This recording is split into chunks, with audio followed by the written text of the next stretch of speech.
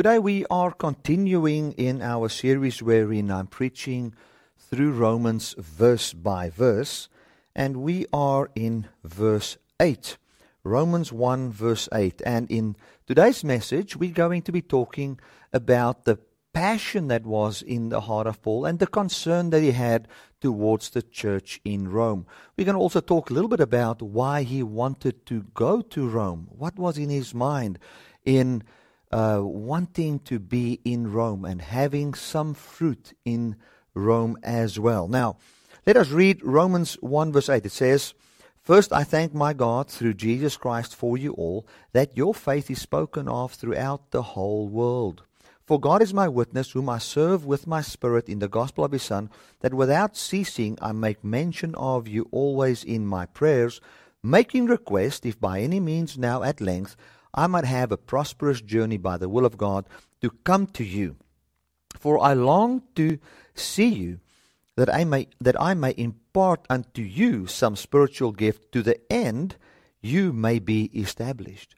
So what he is talking about here is, and this is what I see he is seeing, is he's heard of the faith or the persuasion that there was in Rome, that there were some Christians in Rome, that they heard the gospel in some form or fashion. They heard about Jesus, that he died and that he rose again. They believed upon that. They called Jesus Lord, and he heard that. And he heard that many people are talking about that all over the world. So what we are seeing is that he is seeing that Rome, being the center of their world back then, has got a great impact on the rest of people. That what's going on there is of such a magnitude that other people can actually or be impacted by it. They are hearing that the mighty Romans, there are people there that believe in the gospel. It would be like saying that the people in Parliament are now praying, calling upon the name of the Lord. That kind of a thing. It's got an effect. And everybody is knowing about that. So I see that Paul is seeing that everything flows from Rome. Even in the natural world back then, everything was flowing from Rome. What happens there? Caesar was there. Rulership was from Rome. I mean, Rome was the place from where all the messages and judgments and everything would go out to all the colonies of Rome that there was back then. And I think Paul had in mind, if I can get these people to hear the gospel in its true light and have a better understanding of the gospel, then this message will have an effect, a great effect everywhere.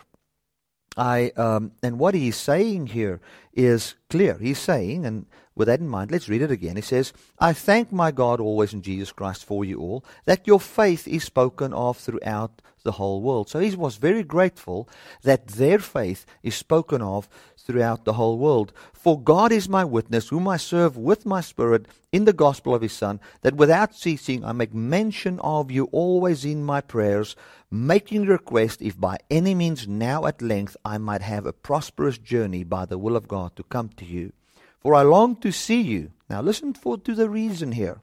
"That I may impart unto you some spiritual gift, that to the end you may be established." And now explains what that is. "That is, that I may be comforted together with you by the mutual faith, both of you and me." Now, what I'm picking up here is that Paul was hearing that people believed in the gospel, but there was some fine-tuning needed. And he believed that he had the answer to the fine-tuning, that he could do that fine-tuning. And he wanted, when he heard of their faith, I think he must have heard they believe this, they believe that, and so forth. And then he said, "Oh my goodness, God, I am so glad that these people believe, but could you please, now I want to do it by your will and by your direction, by your grace, not my own power. Could you get me there so that I can have some fruit unto them? I want to have some spiritual gift," or what we would call, and he defines it here as, basically teaching people to come to the same bottom line conclusion that they can have a mutual faith. In other words, that what he believes and what they believe can encourage one another. And I believe it's another way of saying that we can actually believe the same thing. So Paul was having two things in mind. If I can get to Rome, I can help them, and I find that they are very influential, and what's going on there is really impacting cities all over the known world of that time. We can see that the whole concept of the gospel wasn't just a bless us for and no more, but a concept that Jesus Christ is Lord and that He rules over the earth, He rules over the world. And if He can go and take the gospel, the true message, the fine-tuned message of grace, and put it right under Caesar's nose, put it in the pivotal city where everything revolves around, that message can have a massive effect. And we can see that it is a kingdom mindset that Paul had. It wasn't a mindset of, well, I'm going to die now and go to heaven and try and escape this world. He had a mindset of Jesus, the man who is Lord, bringing forth love, peace, joy, kindness, and all those kind of things. His way of doing into the known world. And he was thinking of how this could practically happen, thinking of taking this message then to Rome. Now, let us read on. We are reading then from verse 11. Let's read from verse 11 again. It says, I long to see you that I may impart unto you some spiritual gift, to the end that you may be established. That is, that I may be comforted together with you by the mutual faith, both of you and me. Now I would not have you ignorant, brethren, that oftentimes I purpose to come to you, but I was led hereunto, that I might have some fruit among you also, even as amongst other Gentiles.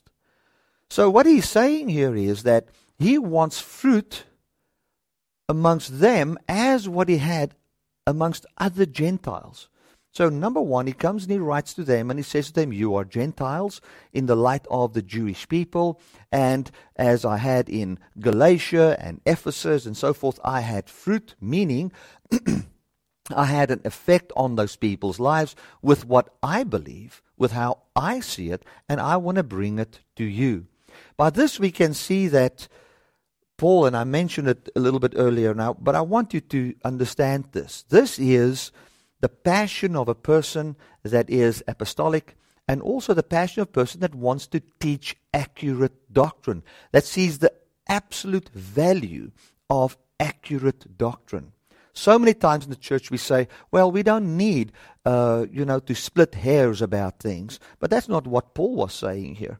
Paul was basically coming and saying, there's fine-tuning needed, and I want to come to you, and I want to have fruit amongst you. I want to collect fruit from you. Meaning, I want to see people, the people in Rome, the people in Rome, having that which God has given me, have an effect on them. And I see that Paul would then say, what they already believe might differ a little bit from what he believes, although they were church people, although they were believers. And we can find that, and I'm just going to jump way ahead. If you go to Romans 9, Romans 10, and then going into 11, we find that he is correcting the church in Rome, telling them that their understanding of the gospel is wrong, for they believed that God rejected the Jewish people and is now saying that the Jews cannot be saved at all, and it's all about flesh again. We are Gentiles in the flesh, therefore the gospel belongs to us, and the Jews are completely kicked out. And they fell into the very same thing as what the Jews fell into, but they were, some of them just, if you're a Jew, you cannot be saved. That is what they were falling into. Now, we might say today, what does that have to do with us today? I think it's got a lot to do with us in this sense, that as we understand the context wherein Paul wrote things, we find other things opening up for us. We see how he corrected people, we see how passionate he was, and we can also be at a place where we will not fall into the very same things. And there is also many other benefits that I'm not going to get into right now. As I said, and I want to say this again for people that maybe haven't watched for 2-3 weeks some of my messages, the Sunday message is focused on teaching. And then in the week, Mondays to Thursdays, I give more of an encouragement message in grace, which when I teach it, I put in front of me a person that might be in the law, that is a Christian, that needs to understand the grace message, which is excellent for evangelism and sending it to your friends and people that need the message. But on Sundays, we're getting deeper into the messages and into the depths of what the Scripture means in its context. Okay, so what Paul wanted, he wanted them to have a fine-tuned message, and he wanted them not to keep the truth in unrighteousness. Next week we're going to talk about that. What does it mean to keep the truth in unrighteousness and having the wrath of God come upon you? And Paul was writing this in the New Testament, and he was having a passion for the people to understand this. Having the truth and keeping it in unrighteousness. Here we find that the church in Rome, they had truth. They believed that Jesus died and rose again. But the way they applied that truth, the application of that truth, seemingly was a bit wrong and a bit off here, to the point that he had to explain. And the whole first 11 chapters of Romans is focused on it is for all people, not just Jews and not just Gentiles, but for all people, because these people are falling into the very same thing. And then we will find in next week's message as well how keeping the truth in unrighteousness, having the true message but not really knowing what it means, not applying it correctly, can have devastating effects in our lives. Right, let's go to verse 13 again. Now I would not have you ignorant, brethren, that oftentimes I purposed to come unto you, but was let hitherto, meaning he did not go. And he says, that I might have some fruit amongst you also, even as amongst other Gentiles. I'm a debtor both to Greek and to barbarian, both unto the wise and the unwise. Now just hear the word that he's using here. He's using the word debtor. I am indebted. I owe the barbarian and the wise and the unwise and the Greeks a certain message. So we can see that the Apostle Paul, when he came and when he spoke from an authority of what God has given to me belongs to all people. So I want to say to you that what God gave the Apostle Paul, if he was here today, he would feel indebted to give it to you. Not indebted because God commanded him to do it and he has not done it. There's a difference between feeling indebted and feeling guilty. If you feel guilty because you have not obeyed a certain command, that's one thing. But if you feel that what you possess belongs to someone else, it's a completely another thing. When Paul saw Jesus, that he was raised from the dead, and that he is Lord, and that he has conquered all sin, the sin of Jew and the sin of a Gentile, and that he is, by his power, manifesting his kingdom in the world, he believed that this kingdom belongs to all people, that this truth belongs to all people. In other words, that the message that you are accepted, the message that you don't have to stop your sin by your own power, the message that you are set free by the doing of God of what oppresses you in the flesh, the message that eternal life belongs to you through the rulership of Christ, that Paul believed belonged to all people. And that is why he's saying here, I'm a debtor both to Greeks and to barbarians, both to the wise and the unwise, so as much as in me I'm ready to preach the gospel to you that are in Rome also. So what he's saying is, he says, listen, you guys in Rome, I've got a gift that I want to give you. I want to impart some spiritual gift unto you, meaning I don't want to come and give you money or give you any of those things. I'm coming to you and I have got a spiritual gift or grace that I want to impart unto you. So I've been empowered by the resurrection of Jesus, by the grace of God, to come and bring you something. And this thing that I want to bring you, this some spiritual gift, and we find many teachers that has argued about what that gift was, some form of a laying of hands and a special gift of prophecy maybe, or something like that. That is not what he's talking about. I don't see that as the context. I see the spiritual gift here simply as the true gospel being preached to them, and having the gospel fine-tuned and bringing true understanding to them. That is what it is, because he says, I heard of your faith, and then I wanted to come to you. Now, Paul, he says, I don't want to build on another man's foundation and other of his writings. He doesn't want to do that. He actually wants to go to a place where nobody has preached. But when he heard what they believed, he said, well, I need to come to you. And I need to gift you with something that God has given me, so that we can be encouraged by believing the very same thing. He's actually saying to them, I want to fine-tune your belief. And he's got such a boldness, and the boldness he has is, what I know belongs to you, and I need to give it to you. It is God gave me a gift of understanding that needs to come to you. And then he goes on in verse 15, and he explains what this gift is, I believe, and he says, so much as is in me, I'm ready to preach the gospel to you that is in Rome. So he says it this way, I've come, God has sent me to you, I believe, or I've got something that I owe you, and I want to come and give it unto you. And as I want to give this unto you, the spiritual gift, I know you will be established in believing the very same thing as what I believe. And as we believe the very same thing, we will find that this message, as well as you, is established now in Rome, from where it has got a great effect all over the known world of that time. And I'm ready to give you this gift. And now he's saying what he will do in giving that gift in verse 15. So as much as in me, I'm ready to preach the gospel to you that are in Rome also. Now I want to stand still a little bit there and make it practical for everyday life.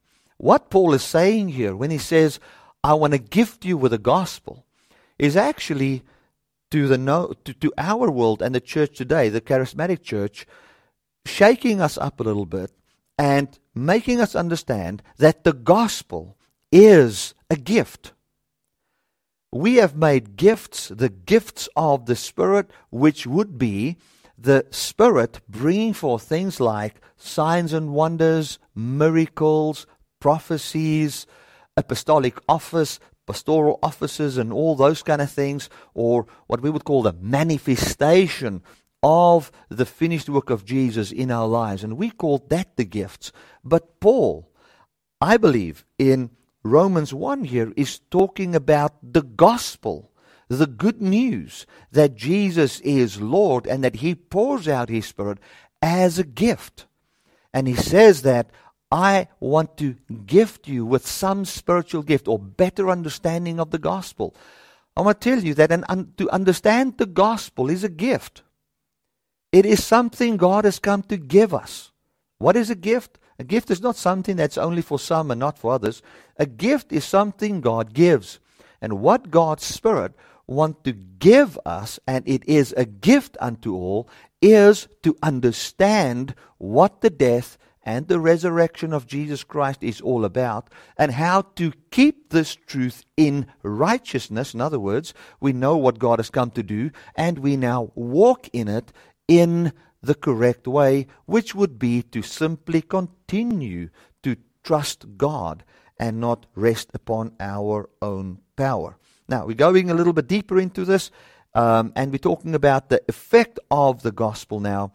And this is what I'm going to end off with. This is Romans 1 verse 16 and 17. It says, For I'm not ashamed of the gospel of Christ, for it is the power of God unto salvation to everyone that believes, to the Jew first and also to the Greek. We can see here that Paul is now coming and he is saying, and he's bringing in the balance that I've mentioned, which we will still discuss in chapter 11 onwards.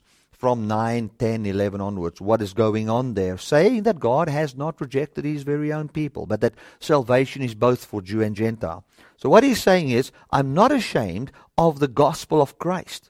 I'm not ashamed of the gospel of Christ. So what is he saying is the gift that he has come to bring them? The gospel. But what is the gospel according to Paul?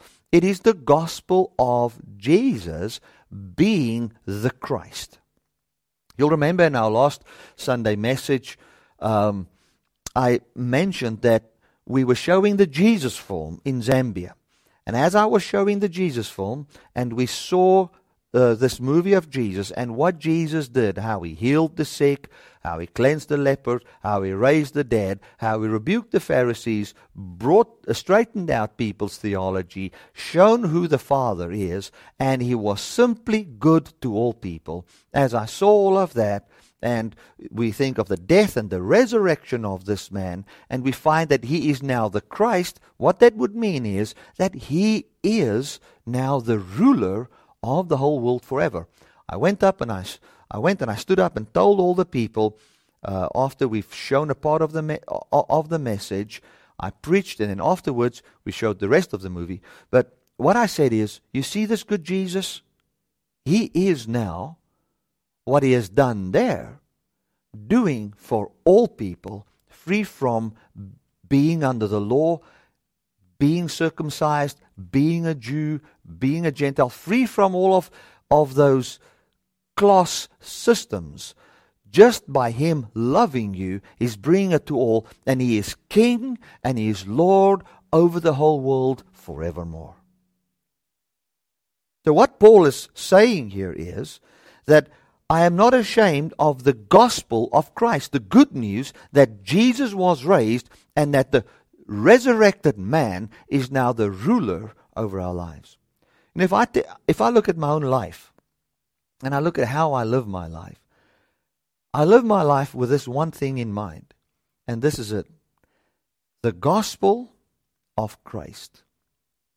What that would mean is the good news that the Messiah has come.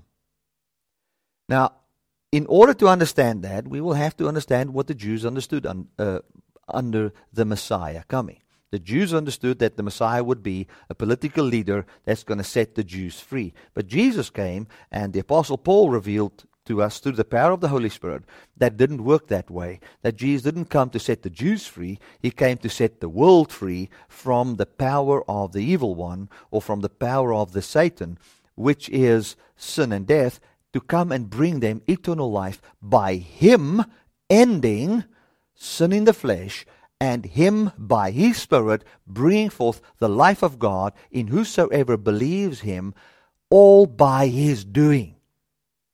That we call today effortless living. Effortless living means to share in the very life of God. I can give you an example of that in my own life. As we were thinking, you guys heard the testimony last week on Zambia and what's happening there, and building a mission station there and everything. And in this week I was saying to God, I don't know even how to thank you that I could go and preach there and that you provide for it to happen and all those kind of things. I didn't even know how to thank him, because it was not as if it is something I want to do that I needed to get God's permission to do it. It is something that was done by the life of God and is being done by the life of God in me and in others, that is partaking in this whole vision and what's taking place there. And I found the best way I could thank God for what is taking place there is, God, thank you that I can share in your life. And that is it. And that to me is what I believe Paul had in his mind when he was saying in Romans 1:16, I'm not ashamed to preach the gospel of Christ, for it is the power of God unto salvation to everyone that believes. So what is God's power unto salvation? The fact that the man, Jesus, has conquered sin and death, and that all rulership and dominion has been given unto him, for him to rule over whatsoever is plaguing or bothering his people, bringing and manifesting the kingdom of heaven in the earth in people. So what Paul is saying to the people in Rome in the first few verses that we've discussed here today is simply saying to them, listen, I heard of you, your belief in Jesus, but I want to come now and fine-tune this and gift you with the understanding that I have. I want to gift you with the gospel of Jesus as the Christ and what that means. For it is God's power unto salvation, be the person Jew or Gentile, already giving background, helping these Roman people and the Gentiles that were hating the Jews. There were many people hating the Jews, and getting them to know the truth, not in unrighteousness, but in true righteousness, not falling back into what the Jews were actually stuck in. Then we see here in verse 17, it says, For therein in this gospel is the righteousness of God revealed from faith to faith, as it's written, the just shall live by faith. So what Paul is saying here is, and let us recap, he says, you guys, you believe in the gospel, but you need fine-tuning in this gospel. That's what you need. And God has gifted me with something that belongs to you that I need to give to you. And what this is that I can encourage you in this faith so that you can be established. That establishment, I do believe that Paul had in his mind, and this is just my opinion, talking about the fruit of the Spirit manifesting inside them, as well as that they will be partakers of the resurrection in the day of the Lord. That you may be established, and that we may both be encouraged by our mutual faith. So what he's saying is we believe the same thing, but I want to gift you with an understanding of what the gospel is as what was revealed to me, so that I can also see the same effect that this gospel had in other places in Rome. So he was in the back of his mind knowing that they need something. I felt that way many times. When I see people believing in the grace message, I see certain people or certain churches that they come and they start, the grace message is starting in a town or those kind of things. And as I hear the grace message going out over the world, then my prayer is, oh God, would you please send me to that town? Will you open a door for me there so that I can go and give what you've gifted me with over 20 years of understanding the gospel, so that I can help them with what I've been helped with. Not that I say I know everything, but it would also be, I don't know how to say it, it would be fake to not acknowledge what God has given and what God has shown.